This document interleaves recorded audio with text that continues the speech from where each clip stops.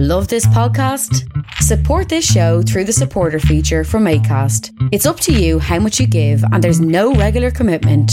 Just hit the link in the show description to support now.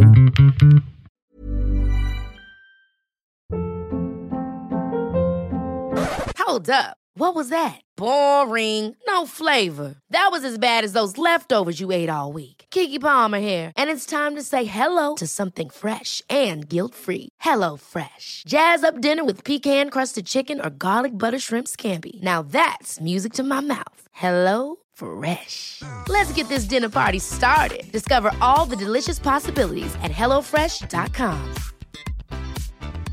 Ryan Reynolds here from Mint Mobile. With the price of just about everything going up during inflation, we thought we'd bring our prices down.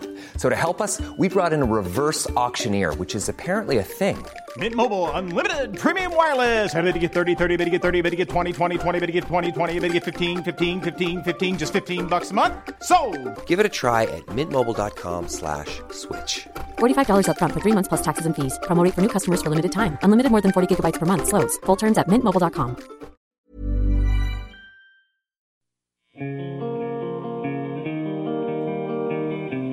This week, the Bookshelf Cinema is screening Far from the Madding Crowd, Glenn Campbell, I'll Be Me, Kurt Cobain, Montage of Heck, What We Do in the Shadows, and more. At Lakeside Hope House on Thursday, June 11th at 7 p.m., Jackie McNish and Sean Silkoff read from and discuss their latest book, Losing the Signal, The Spectacular Rise and Fall of BlackBerry. And on June 5th, Friday, Lowlands, Alana Gur, and Green and Gold play the E-Bar at 10 p.m. The Bookshelf is an independently owned cultural hub located at 41 Quebec Street in Guelph. For more information about their hours, listings, blogs, and accessibility, please visit bookshelf.ca.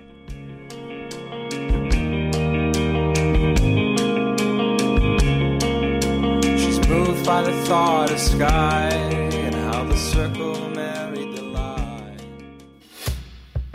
The 32nd Annual Hillside Festival takes place July 24th, 25th, and 26th at Guelph Lake, rain or shine, featuring performances by Astral Swans, Bad Bad Not Good, Badminton Racket, Baskery, Battle of Santiago, Braids, The Brothers Landreth, Bulgarian Voices Trio, By Divine Right, Tim Chasen, Nels Klein Singers, Constantines, Nick Crane, Alex Cuba, Daka Braka, Del Bell, Doldrums, Echo Deck, Darren Edens, Eloquent, Etiquette, Nick Ferrio, Jeremy Fisher, Frazee Ford, David Francie, The Good Lovelies, Great Lakes Swimmers, Ash Grunwald, Hungai, The Henrys, Suzanne Jarvie, Mo Kenny, The Cramdens, Daniel Lanois, Last X, Lee Reed, Lids, Look Vibrant, Leluc, Minotaurs, Moonface, The Once, Nancy Pants, Doug Paisley, Fred Penner, Perch Creek, Poor Man's Whiskey, Natalie Prass, The Spring Standard, Jamie Stone's Lomax Project, Sultans of String, Teen, Thus Owl, Tribeca, Riley Walker, The Weather Station, Jason Wilson and Pee Wee Ellis, and more to be announced. For more information about purchasing tickets to this accessible event, please visit hillsidefestival.ca.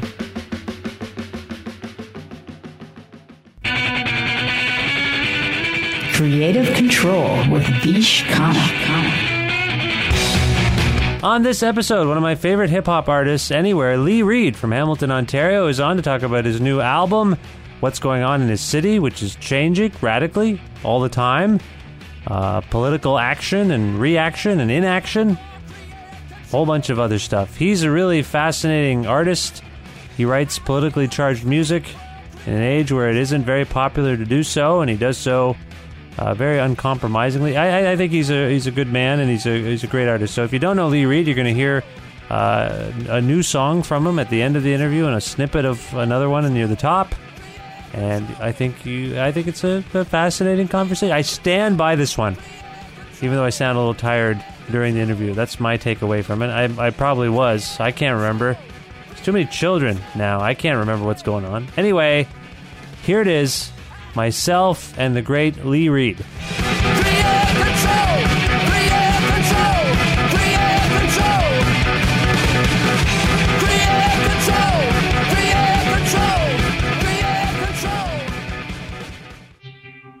This episode is brought to you by Pizza Trocadero, the finest pizzeria in all of Guelph, Ontario.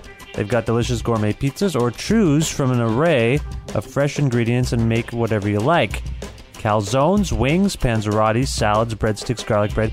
Pizza Trocadero has it all. You can find them at 7 Municipal Street in Guelph, or visit them online at trocaderoguelph.ca. That's TROKADEROGUELPH.ca.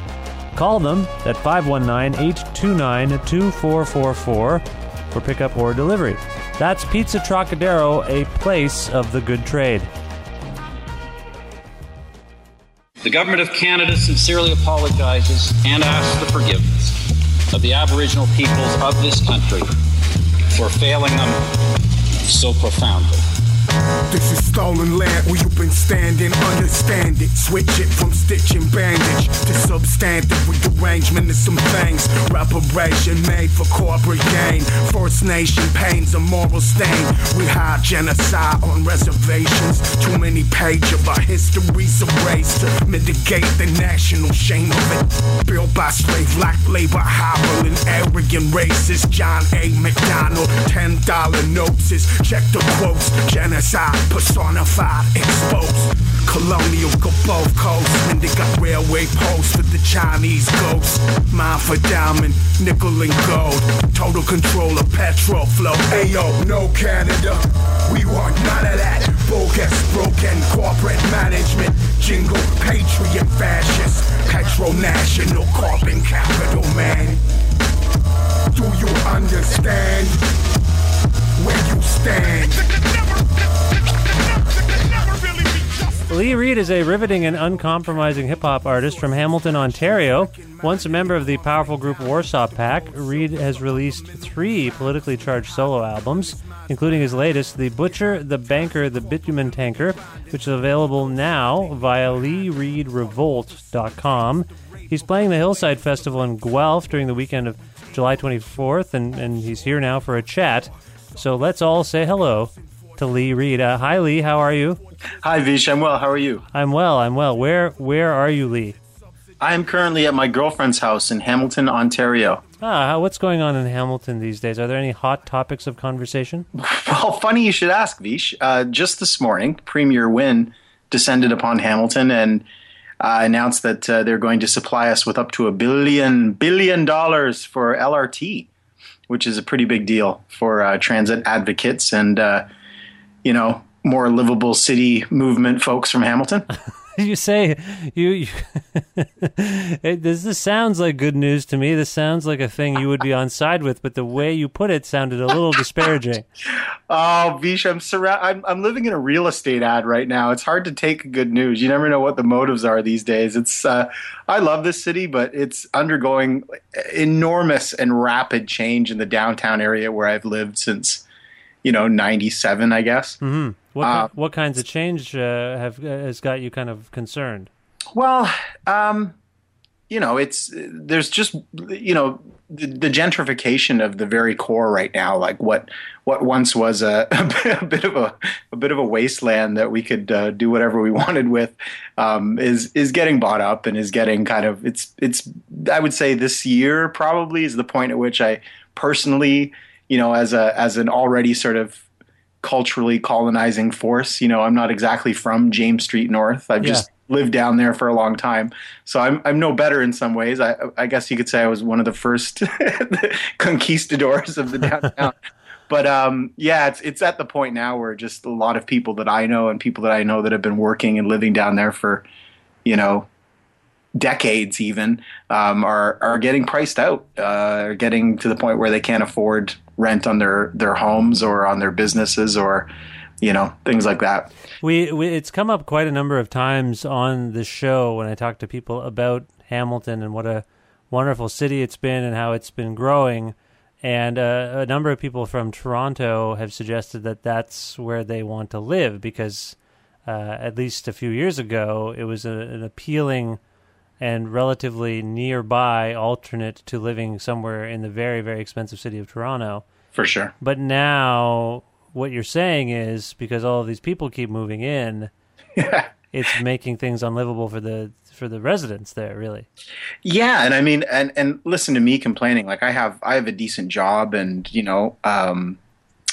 but are, the folks most at risk have been displaced, or the last remnants of their displacement is in place right now. So I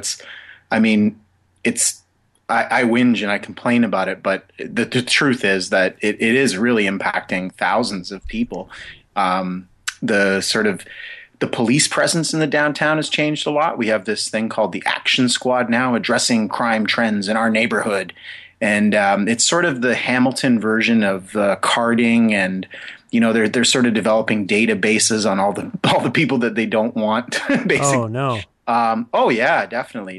Hamilton's the only place that I know of where the police openly talk about ticket quotas, which in most places makes people just lose their GD minds. But the Hamilton police have openly talked about the fact that they have and they maintain ticket quotas. This Action Squad that I just referenced, actually an entire, I don't know what you call it, wing or detachment or whatever from within the Action Squad, all of the members just got in trouble and are on administrative leave because they were found fabricating these tickets or giving them out to people who they had information on, so they have info on a guy from a men's shelter, so they would make up a report about dealing with that guy that day, and he wouldn't even know. He didn't even do it, and they're filing these types of paperwork, right? Yeah, that's a whole other thing. But basically, the whole idea of this kind of new detachment is under the guise of cleaning up the downtown.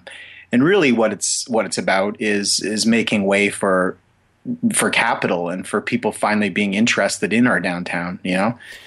Right. I mean, I think as much as I was talking earlier about what a booming city Hamilton is, it just doesn't. I think there's still people that don't. It doesn't have that perception for everyone.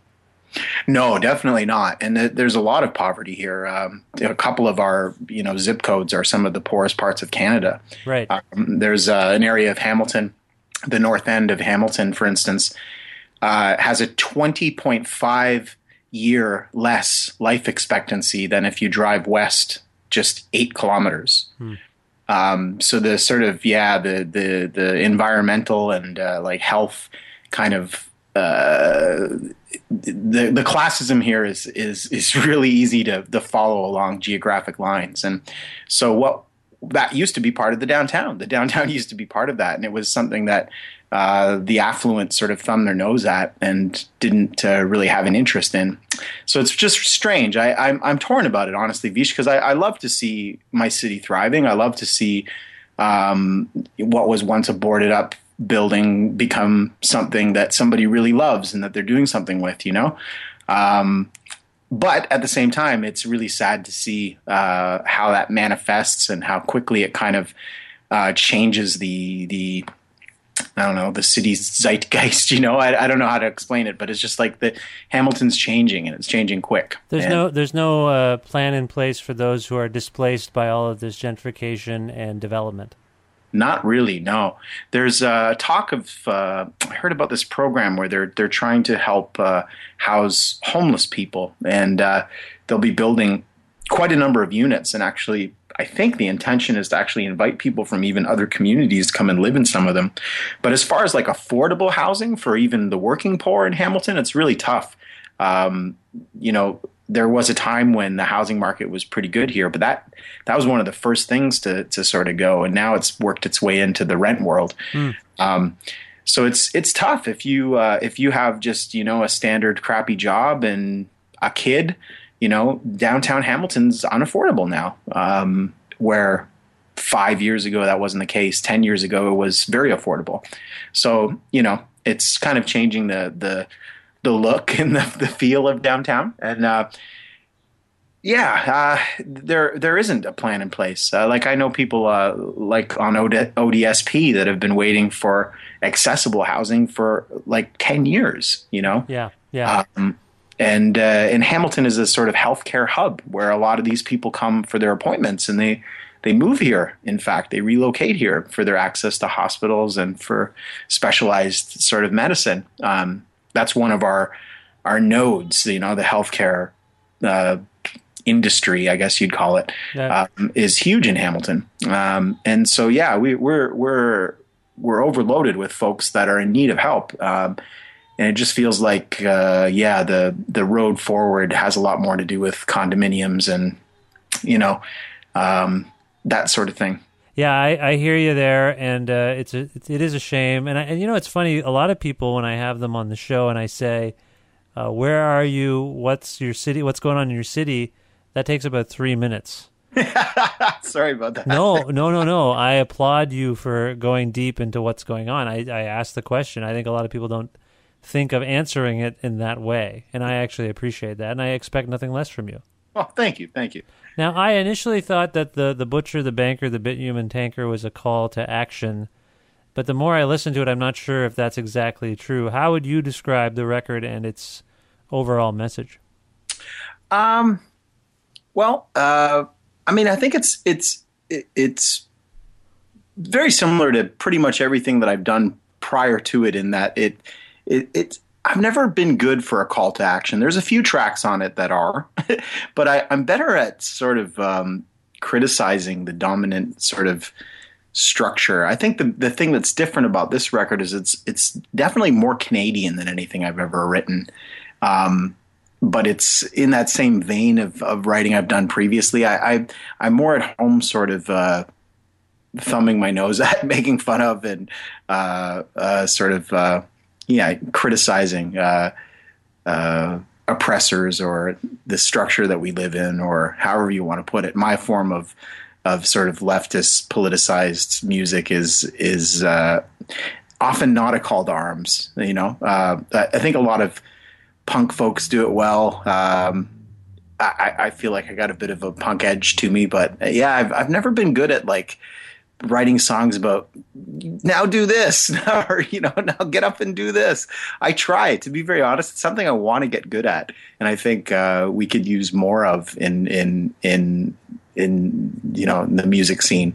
But I'm not great at it. I'm better at saying this is BS and here's why. Well, I think that on some level, highlighting something you're criticizing is potentially, for those who weren't aware of the issue or hadn't thought twice about it, in a sense, it's possible that even highlighting it is doing some good. That's true. Yeah, that's true. For sure. But I do think that you self-describe yourself rather well as someone who criticizes maybe more than offers solutions to the problems you're criticizing. It's true. And I mean, I don't have solutions. I like to think I work towards solutions in my personal life, and I know people that are working towards solutions, like organizers that are thinking that way. I'm not great at doing that, though, and especially with my art. That's a really tough thing to do with my art. The type of writing that I do now, honestly, is the same sort of writing that I did when I was 16. Yeah. I'm in my 40s now. Like I can't see around it. It's for me, it's like a kind of it's like a release to sort of yell the things that I'm thinking, the things that are bothering me, and I'm not great at articulating what I think I should do about it. It's like to think that like you say, like by highlighting these things, that it's somehow adding to the discussion, or it is pushing thinking forward, or that sort of thing. And I certainly lend my music and my performances have been used to highlight issues, raise funds for things. I've played at blockades. I've played at occupations, for people that are chained to equipment, sort of thing. So I mean, and that's a good audience, by the way. That's the best audience. Swamp Line 9. A couple summers ago, we played at an Enbridge pumping station for a group of about 50. My friend Tariq and I, and it was honestly a very memorable show. And I've played sort of like marches. We've rapped while we move on the street. We've used music sort of as a form of direct action in a way, I guess you could say. But yeah, as far as like writing a song or penning a song about what I think we should do about a situation, I'm not really I'm not at home there. I think you're across the board anti-authority. So I think putting yourself in a position where you're suggesting what other people should do to live their lives probably doesn't sit well with you. There's an element of that, yeah, for sure. And also I don't feel like I should presuppose that my solution is going to work, or that it's better than somebody else's. That's really what it's rooted in. Yeah, I have this sort of like feeling like I don't think that's really my place, especially the more I learn about, the language of struggle and the language of social and environmental justice movements, the more I realize how little the world needs like a chubby old white dude telling them what they should be doing. I feel like I should just be more accountable to the crap that my culture creates than. I want to ask you about your culture and my culture. You mentioned that this new record is potentially your most Canadian, sort of steeped in more Canadian issues than anything you've done before. And I've been thinking about this a lot lately, that the fact that Canada has for many, many years been regarded as this kind, polite nation above America, which is not very really viewed that way. And so by comparison, we came off rather well. Do you feel like our consciousness about just how shitty we are is young? Do you feel like this is something that the general population is just coming to terms with the fact that our hands are just as dirty as anyone else's? I think so. And honestly, that's the best way of putting why this record is the most Canadian one that I've done, is because that stuff has come to light for me in the last 3 to 5 years. The writing that's on this record is born out of me gaining a better understanding of sort of my part in what I once probably thought was an American thing, or was a globalizing force, or was a whatever you want to call it. Yeah, I think so. I mean, there's people that have always been aware of that, of every race and background. There's always been activists that have understood sort of like, what it means to say decolonizing, what it means to say indigenous sovereignty, or that sort of thing. But I think that for a lot of people, myself included, I was blind to how culpable Canada is in the scheme of sort of whatever you want to call what it is that we're going through right now. This sort of all this austerity and this rush to extract resources. Like, for instance, a really big one, and that I had no idea until just maybe 3 or 4 years ago, was that Canada is the headquarters of the world for resource extraction. So 75% or more of the world's resource extraction firms are based in either Toronto or Calgary. So that includes like diamond, gold, silver, that sort of thing. I learned this through a friend, Sakura Saunders. Okay. Who's the partner of Darius, who's a Testament from Tester Logic, a group that I play shows with a lot. Okay. And I've toured with, and I build with these guys all the time. So Sakura is involved in like mining justice. So she's most famous for Protest Barrick, and has sort of spearheaded like amazing and successful campaigns against resource extraction firms by kind of linking the grassroots work of activists in Canada, and in some cases the States, with the actual workers and miners and communities that are affected by Canadian mines in Central and South America primarily, but also in Africa and Asia. Mm-hmm. So I had no idea about this. And really what it comes down to is that Canadian law protects better than other nations. So when a company decides that they're going to say, okay, well, poisoning that entire table of water is going to be okay with us. So let's move ahead with this project. They're not culpable in the way that they would be if they were based out of Germany or France or England or even the States. CEOs and shareholders can be privy to things that they would get in trouble for in other countries. And so that's the reason that we are the home of this place. And when you look deeper into it, you realize that Canada, in a lot of ways, is a prototypical third world nation. We are the model of resource extraction nation worldwide.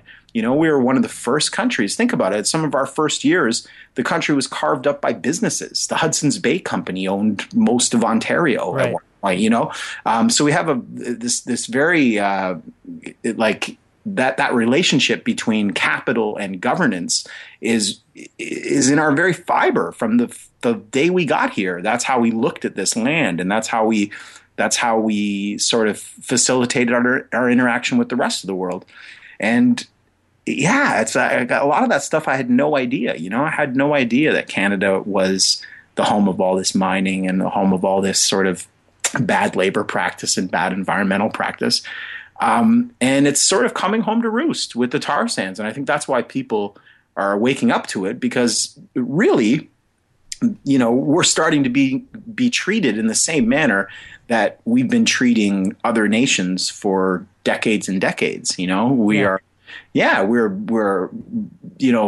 projects are being railroaded through, even though the public doesn't want them. Our water is being polluted and we're being told it's not. Our air is being polluted and we're told it's fine. It's the same sort of game that they would play in a place like Guatemala or Mexico, but it's finally come home. And I think that that's really what it's all about. Is I think that has amped up to the point where people are waking up to it and they're realizing, hey, these companies that are promising so many jobs, they're not really that great. And I think that, at least that's how it sort of came out for me, was realizing like Canada's part in all of this. And it's quite huge, when you consider, for instance, Canada was the model by which South Africa built its apartheid state. What? Really? Yeah, definitely. The Indian Act inspired South African apartheid. The way that we had reservations was how they realized they could deal with their indigenous population. The same as Australia and in many ways Israel. All three of our parties are strong backers of Israel. There's nothing. We are colonial capitalists through and through, and the sort of legal framework and the way that we've managed our indigenous population here is the envy of a lot of these nations, and we've managed to sort of contain and impoverish, and we've never needed to go to war per se. It's been a slow genocide is what it's been. I mean, the UN has called it that. It is genocide. We are destroying culture. We're abducting children. And that's what it is. And we were the envy of other nations that have had to sort of fight to be the colonizer. Here, it's been more of a slow, legal, drawn out sort of, it's like paperwork and mundane sort of conquering, but that's what it is. It's the same thing. Yeah. So you take this realization, as you put it, I didn't know about these things, some of these things. You take this realization, you take all of this knowledge, and this yields songs like No Canada and Bad Gas and Dear Liberals. Mm-hmm. Yeah, it's true. It's totally true. That's kind of how it works for me. It's like I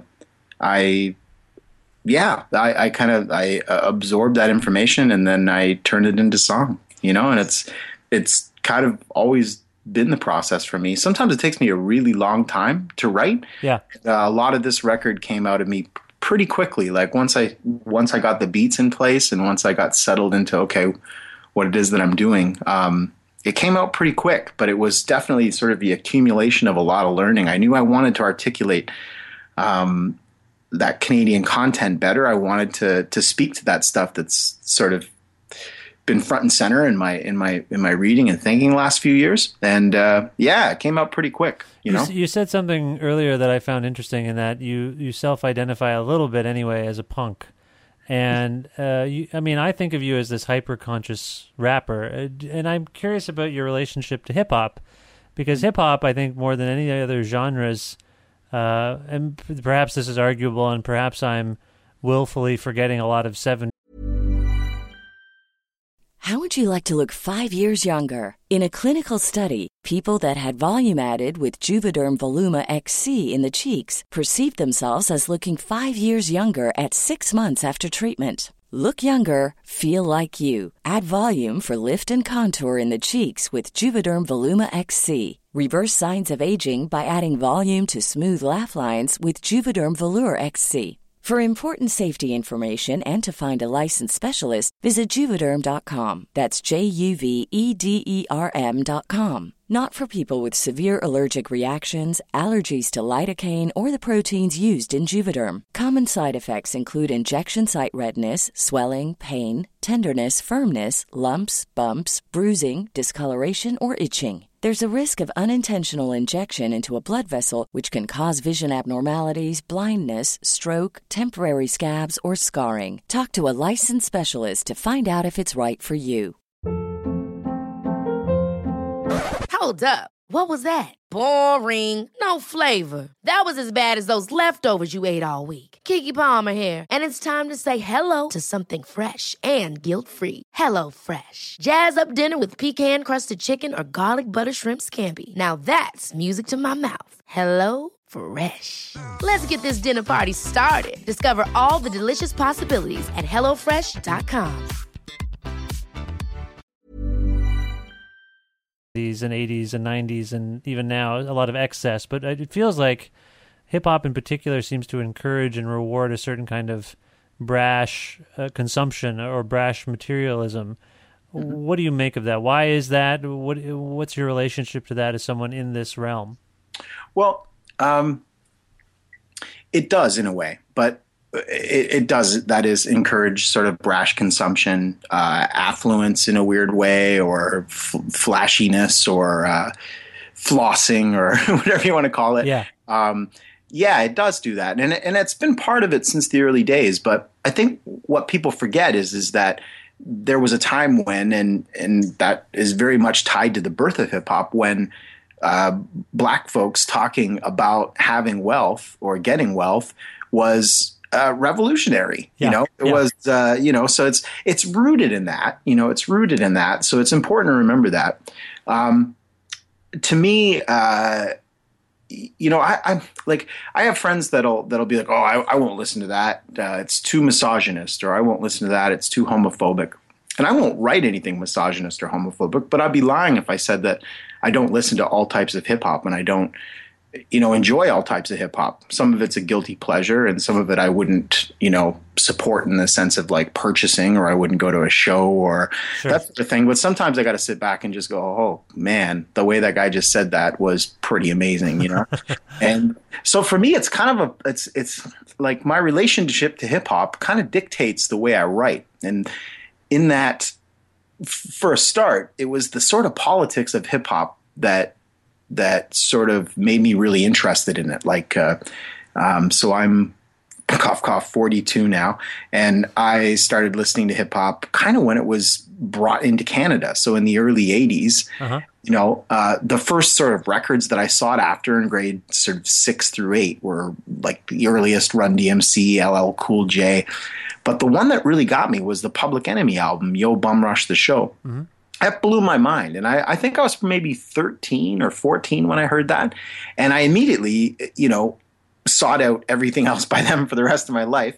But I also was interested in more hip hop like that, And it's always, it's in the early years especially, it was sort of always there underneath. Like you could hear it in everybody's writing in a way, the way that they spoke about poverty and the way that they spoke about the struggle that people went through just to sort of get by, and you got to think like that's 70s and 80s New York influence. So look back to the films of that time, it's like it wasn't the same as it is now. There was a lot more poverty, and it was a lot more widespread. There was a lot more crime. There was a lot more, And I mean, don't get me wrong. As a fan of hip hop, as someone who studied hip hop, I understand where the aspirational aspects of it and sort of the empowering aspects of it can lead to, as you said, flossing, or to kind of being flashy. Yeah. And sort of having those milestones to reach, like I'm going to get out of this neighborhood, or I'm going to do this, I'm going to achieve something or make some money. Yeah. I understand why that's intrinsically a part of the culture. But I'm also sometimes, I don't know if I'm just getting grouchy in my old age, but sometimes I miss the more substantive aspects of what is the predominant stylistic force of our time. Like hip hop is completely the most dominant part of our culture. Like, or rather, it dominates culture. It does. And the hip hop that you're speaking about, and not just Public Enemy, I think they're kind of the benchmark for political rap, as well as KRS-One, maybe Dead Prez. There's a few. Maybe I don't know. The list is endless. And I don't know if I'm like, on every Wu-Tang album or something, there seems to be one heartfelt, earnest song. Right. And maybe surrounding that are the songs you described earlier, the kind of guilty pleasures, the vaguely misogynistic. It's just such a complicated culture to consume sometimes. Mm-hmm. Even a figure like Kanye West, I think, has said some of the most. He's been one of the most outspoken political MCs of the last decade, but he's not known for that. It's true. You're right. Yeah, he has said some very groundbreaking things. I mean, nothing. I don't know that it gets paid enough credence, but for him to stand beside Mike Myers and say that President Bush doesn't care about black people, that it was controversial because of who he is, but that was a very important moment. That was one of the most important moments in modern television. Exactly, and it gets kind of glossed over because of who he is. He's almost a distraction. Even at that time, I mean, this was, God, what was that, 8 years ago? Yeah. Anyway, I'm sorry. I don't mean to take us down this path. I'm just, you're a guy who's, and I mean, I noticed your production. Your production choices seem pointedly old school, if that makes any sense. It is, yeah, especially on that last record, you're right. Very much so, yeah. So I'm curious, I just had Raekwon on the show and tried to, in the 15, 16 minutes I had to speak with him, talk about some of these things, and he answered very thoughtfully about, he's the chef, and as an MC, as an artist, you want to take people to different places in your work. You don't just want to be either the gangster rapper or the conscious rapper talking about politics. You need to mix it up. You're a guy, people pick up this record and it's an onslaught of political thought. It is, yeah. I almost started talking about this earlier, but to me, it has to do with my relationship to hip hop, and that is I don't feel comfortable really pretending to be something that I'm not. I don't. A lot of rap kind of, even if it's just exaggeration or poetic license, I can't see myself feeling good about talking about myself or about how I might be better or something, or how I might be the best, or how hip hop is, like that sort of braggadocio stuff. And so for me, it's like I feel like if I'm really gonna feel comfortable in the hip hop community, if I'm gonna be able to hold my head high and go, okay, yes, I've made a contribution to this culture as a chubby old white dude that grew up in Northern Ontario, for goodness sakes, what have I got to contribute to hip hop? And I feel like the things that I'm saying are things that are best said by a chubby old white dude, because they're attacking the institutions that I come from. And so I feel at home doing that, and I can feel confident in it, and I can feel like I'm sort of contributing to the culture of hip hop in a way that's me. And it's very much something I created. It isn't biting anybody. It isn't it's speaking to the issues that my culture is doing to the earth. And I feel like if I'm going to open my mouth and talk about something, that it should be that, because that's my responsibility. That's what, that's where I feel like I should put my attention. You were talking earlier about, or we were talking earlier about how Canadians, there seems to be a rising consciousness about our place in the world, and how it's not as squeaky clean as we'd like to believe it is.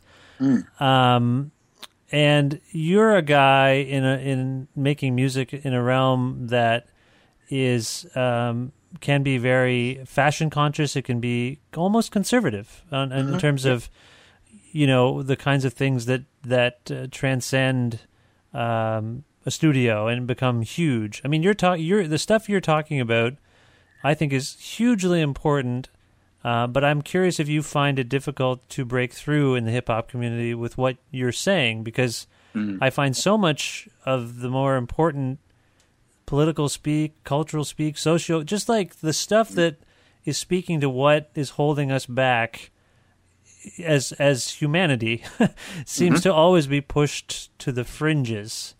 It's true. It's totally true. And I'm curious about your experience in that. I mean, you're a white, chubby dude, as you say, making hip-hop music. Yeah. You don't fit the mold of success or the things that people want to get behind as representing the culture. And It's yet, you know, and I'm not just saying this to make you feel good. I think you're among the most talented MCs. You say you're among the most substantive lyricists I've ever encountered. It's a shame to me that not more people don't know who you are and what you're saying, and I'm curious if you have some insight into that, particularly coming. You spoke to this a little bit in the last response, but being a part of hip hop culture, how do you get these messages across to where they're actually going to be meaningful? Well, you've summarized my entire musical dilemma. The truth is that it is hard to break through, and the truth is that I'm not well received by the Canadian hip hop community. I'm really not. I'm received well by the Hamilton community and the Hamilton music community, and of all genres. I find that other artists are good fans of mine. They'll be some of the first to show up to out-of-town shows and that sort of thing. But it's a hard sell, no joke. I guess the thing is I can't recreate the sort of relationship I have with people in the way that my music is in Hamilton. Like, I collaborate with tons of people here. I'll do vocals for other types of music, other shows, that sort of thing. So I don't rely on the hip hop community to get by in Hamilton. You know what I mean? I'm on really great terms with everybody who makes hip hop in Hamilton. I go to a lot of shows. I support a lot of shows. And as I say, those artists will come to my shows, but their audience, it's a harder conversion. I don't really have much insight there, Vish. I've sort of basically, it's been quite some time that I've stopped thinking about it as a money-making or success-making venture, and more something that I really just need to do for myself. I'm in the exact same boat as you with all my ventures. I feel like, this show in particular. At some point, you have to put your head down and do the work that you feel needs to be done. Yeah, and that's just it. And I love it. Making hip hop is I don't think I'll ever be able to stop. But yeah, it is a hard thing. It's people don't want to talk politics when they're out Friday night drinking beer. That's what it comes down to, you know. Like I said earlier, like your production choices they're pretty accessible. I mean, they're pretty old school. Have you thought to brainwash people by having more pop or hookier production and then getting your message out there that way? No, not really. I guess not. I mean, I jam other types of music that I think that the world really hasn't heard yet that will be more accessible. I still work with the drummer, the bass player from Warsaw Pack, jam with DJs and other friends, and have been slowly making actual, instrumental music. And in that stuff, when we do it, I feel like could connect with more people. The writing that I've been doing for that is a little more cryptic and a little more poetic, I guess you could say. It's a little more masked, the message.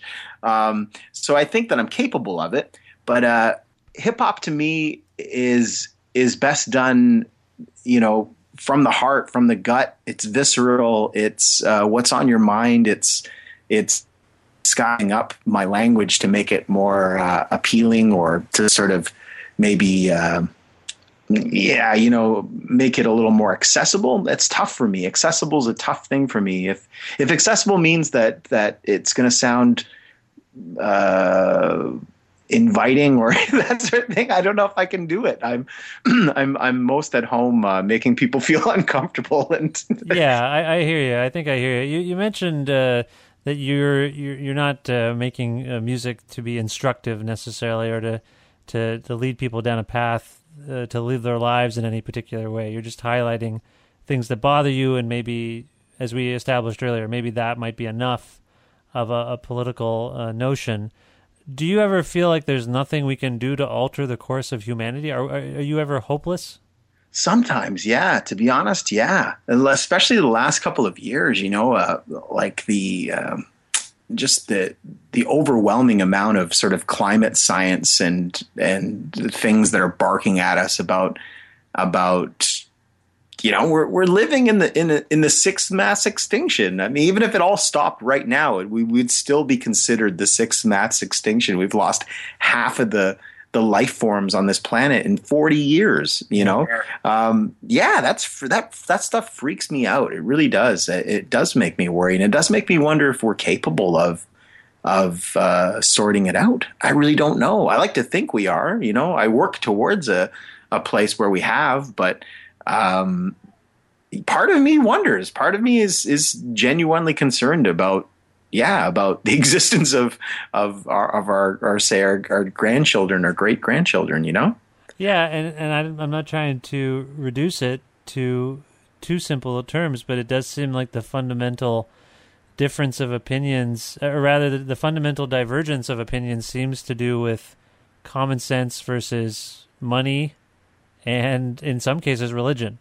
Yeah, definitely. And in a lot of ways, money is a religion. It's a faith-based system. We all accept it. We accept the market like one might accept a god 1,000 years ago. It's that we're really dug in with this thing. We really are. Like, how do we undo that? How do we? Everything's based around money and around growth. Growth economics, like the idea that we need to do a little bit more next year. Well, we can't do that forever. Like, it's quite obvious we can't do that forever, and we don't really have a plan for that. We barely have a plan for, Q4 next year, Mm-hmm. People aren't thinking in terms of 20, 30, 50 years out. They're thinking about how they can make their company grow by 2.5% by this time next year so that they can sell stocks. It's like a kind of like a formula or a robot that doesn't see or value life. It just says, okay, well, we need to do these things, and this will give us growth. Yeah, I'm worried that we just suck. There's nothing. Yeah, exactly. Yeah, exactly. We just suck. That's a very strong possibility. It's completely possible. It's really frustrating. Well, on a sort of brighter note, looking to the future, what's next for you? Since you released this album in March, what do you have planned beyond that? Well, we toured it around the East Coast and back and around Ontario, playing a few spots this summer. I'm very excited to be doing Hillside. That's going to be fun, yeah. That's a big highlight for me. It's been quite a few years. I'm excited for that. I'm also excited to report that, it's probably changed by now because the charts go on the Tuesdays, but this is the first record that I've ever put out that went to number one on the campus hip hop charts. Oh, congratulations. Yes. I've been chuffed about that all week. Yeah. I've broke the top 10 a few times, but I've never actually got the thing to sit at number one. So that happened this week. That was maybe what we were talking about is actually happening. Maybe people are tiring of sort of empty-headed, stylistic only style over substance sentiment. I'd like to think that's the case. I'd like to think that's why maybe you're. Do you know who you beat? Who was number two?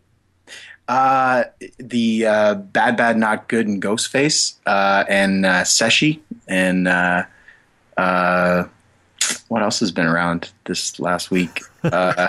Yeah, those are the two that I was in fourth and third, and those guys were ahead, and then so it was. I like Ghost. Oh yeah, for sure, and that record's amazing. Yeah, it's really good. A good record, so good. I do too. He's my favorite Wu-Tang member, that's for sure. Yeah. And I love Bad Bad Not Good. I'm so pumped that they're at Hillside this year. Actually, I'm really excited about that. Cool. Yeah. But yeah. So you got the number one record, and then what else is going on? To be honest, not a whole lot. I've been doing like as far as shows and that sort of thing goes. I have a few around here in Hamilton and sort of Toronto. I play with my friend Tariq's band a bit. The Rebel Function, they're called. So this is like a 9 or 10 piece Afro soul funk band that my friend Tariq fronts. Okay. I've been playing quite a few shows with them, and I've been doing a lot of writing with Tariq. He goes by Mother Tariqa, and he and I have a group together called Flotilla. So we've just sort of started working on that this past year. Flotilla has it only been around a year? Yeah, about that. That's when we put out that Line 9 song. That was the first thing that we did. That's when we realized we already had a bit of a crop of music together, and we're like, we can't, every time we put something out, we can't call it Lee Reed and Mother Tariqa. So we're like, okay, let's think of a name. So we've actually been doing Flotilla shows around Hamilton since last year. The first one was in July, I believe, of last year. And I think, God, you know what? I guess it's possible it's been longer now that I think of it, Vish. But I think those were our first shows. Was last year. I'm pretty certain. Okay. And so, yeah, I've been doing some writing with him. We're looking at putting together a record by maybe this time next year, like the spring. Cool. Yeah, I'm very excited about that. I really like performing with Tariq, and I like performing with another MC. That's a very new thing for me, and it's such a big part of hip hop to collaborate. And I haven't had a lot of people come into my life that write about the same things as me and enjoy writing about the same things. So it's been great, writing with Tariq. So I've been focusing on that a lot. Yeah. And so you have a day job, you'd say? That's right. Yeah. I work at McMaster. So you're very busy. This isn't a hobby, but you have to kind of balance it with a regular life. I do. My job is fantastic for that. The people I work with are very supportive of it. I get a lot of time off, so I'm able to go on a 2 or 3 week tour and still keep my job. Whereas in the old days, like with Warsaw, we'd have to quit jobs every time we wanted to tour. Yeah. Like, all right, time for a new retail job. So it's nice to be in a position where, yeah, I can leave for 2 or 3 weeks, even a couple times a year, and still have a job when I get back. So do you mind discussing what it is you do at Mac? Yeah, no, not at all. I'm an administrative assistant. I'm a secretary for the vice president of advancement. So I set her calendar and I do her travel and her meetings and that sort of stuff. It's very uninvolved work. It's very stress free. Like at 5, I'm done, and at 5:01, I've stopped thinking about it. That's kind of nice. I haven't had a job like that in a long time. Yeah, it's amazing. The job I did previous to that was sort of all life consuming. I was a res life coordinator at a college dormitory. And that when I left there, I said to myself, I am getting a job where my job stays in job world. The idea of like waiting up at night worrying about things again for my day job. I couldn't do that. No more. So yeah, this is fantastic. Actually, I've been there about 6 years now, and they treat me like gold. And it's pretty stress free, and I'm very open about it. Like they know that I use a lot of my time off and my free time to play music, and they're supportive of that. If they know I got a show on a Thursday, they'll be like, come in late tomorrow. That's great. That's great to hear. All right. Well, listen, I want to say that once again, Lee Reed's excellent and provocative new album is called The Butcher, The Banker, The Bitumen Tanker, and he's playing the Hillside Festival in Guelph on the weekend of July 24th, as well as other shows, as you heard him say there. For more information about the record, which you can download, I believe, for free still. That's right, yeah. Yeah, go to LeeReedRevolt.com. Now, Lee, is there a song from the record that we can play for people right now? Yeah, sure. I guess we can keep it pretty clean. We could do no. You can do whatever you want. It's fine. Oh, can we? My favorite is actually the most sweariest of all the songs. It would be track number 4. Fuck yeah, that's pretty much my favorite song in that record. Why is it your favorite song? I just love its energy. It's already converted so well live. Like I've only performed it a few times, but people have already picked it up, and it's already a miniature anthem of its own. It's really fun to perform, which is important to me. Okay, well, here it is. This is Lee Reed with Fuck Yeah from the Butcher, the Banker, the Bitumen Tanker. Lee, it's a pleasure to get to speak to you like this, and I look forward to talking to you again soon. Thanks, Vish. Thanks for having me.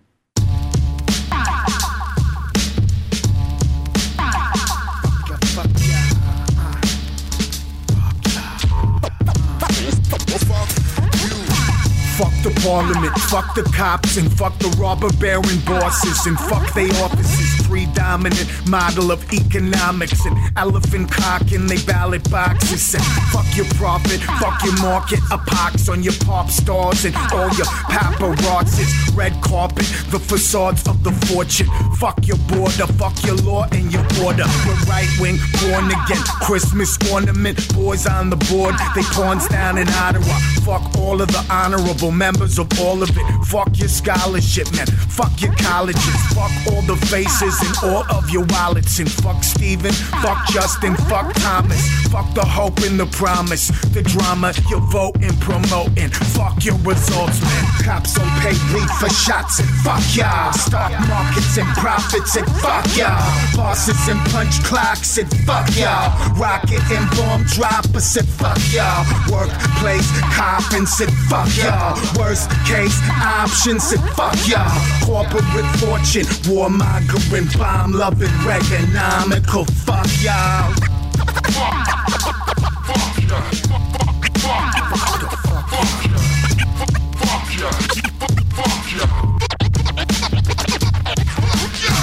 Fuck the government, fuck the funds that govern them. Fuck the ones that are sticking the funds in front of them. The ones running it, the bomb, the gun, the tank, the bank, the mutual funds, and all of it. Fuck them, all of it. I'm all in top bottom, man, a flow throw at Hollywood. Fuck the armada, SWAT party armor bit. No knock drama, these cops want violence. Fuck those denying it. Don't be buying that truth, these liars got suits that conspire to fuck your mind a bit. Hypnotic shift. Bourgeois tits, you should suck them till you're with this capitalist shit. Graphing statistic, the math, the mystery, map to the mystic. Fuck the tradition of those fuckers imposing this existence. I said, fuck they whole system. Cops don't pay leave for shots and fuck y'all. Stock markets and profits and fuck y'all. Bosses and punch clocks and fuck y'all. Rocket and bomb droppers and fuck y'all. Workplace coppins and fuck y'all. Worst case options and fuck y'all. Corporate fortune, warmongering, bomb loving, Reaganomical. Fuck y'all.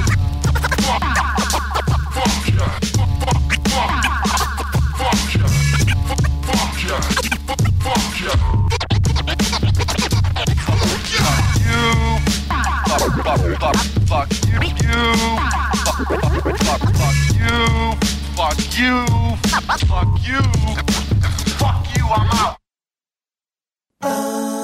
Hey, thanks again for checking out Creative Control with Vish Khanna. You can email me about the show at creativecontrol933@gmail.com.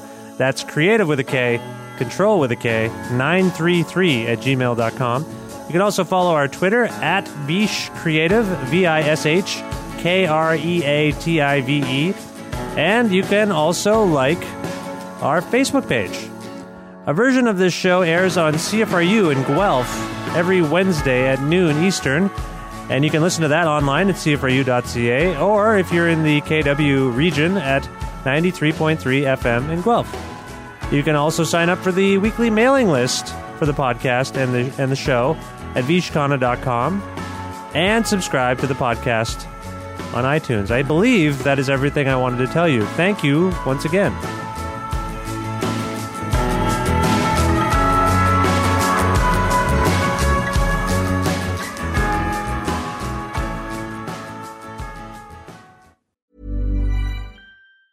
Hi, I'm Daniel, founder of Pretty Litter. Did you know cats tend to hide symptoms of sickness and pain? I learned this the hard way after losing my cat, Gingy. So I created Pretty Litter, a health monitoring litter that helps detect early signs of illness by changing colors, saving you money and potentially your cat's life. Pretty Litter is veterinarian developed, and it's the easiest way to keep tabs on your fur baby's health right at home. Go to prettylitter.com and use code ACAST for 20% off your first order and a free cat toy. Terms and conditions apply. See site for details. Ever catch yourself eating the same flavorless dinner 3 days in a row? Dreaming of something better? Well, HelloFresh is your guilt-free dream come true, baby. It's me, Keke Palmer. Let's wake up those taste buds with hot, juicy pecan-crusted chicken or garlic butter shrimp scampi. Hello Fresh. Stop dreaming of all the delicious possibilities and dig in at HelloFresh.com. Let's get this dinner party started.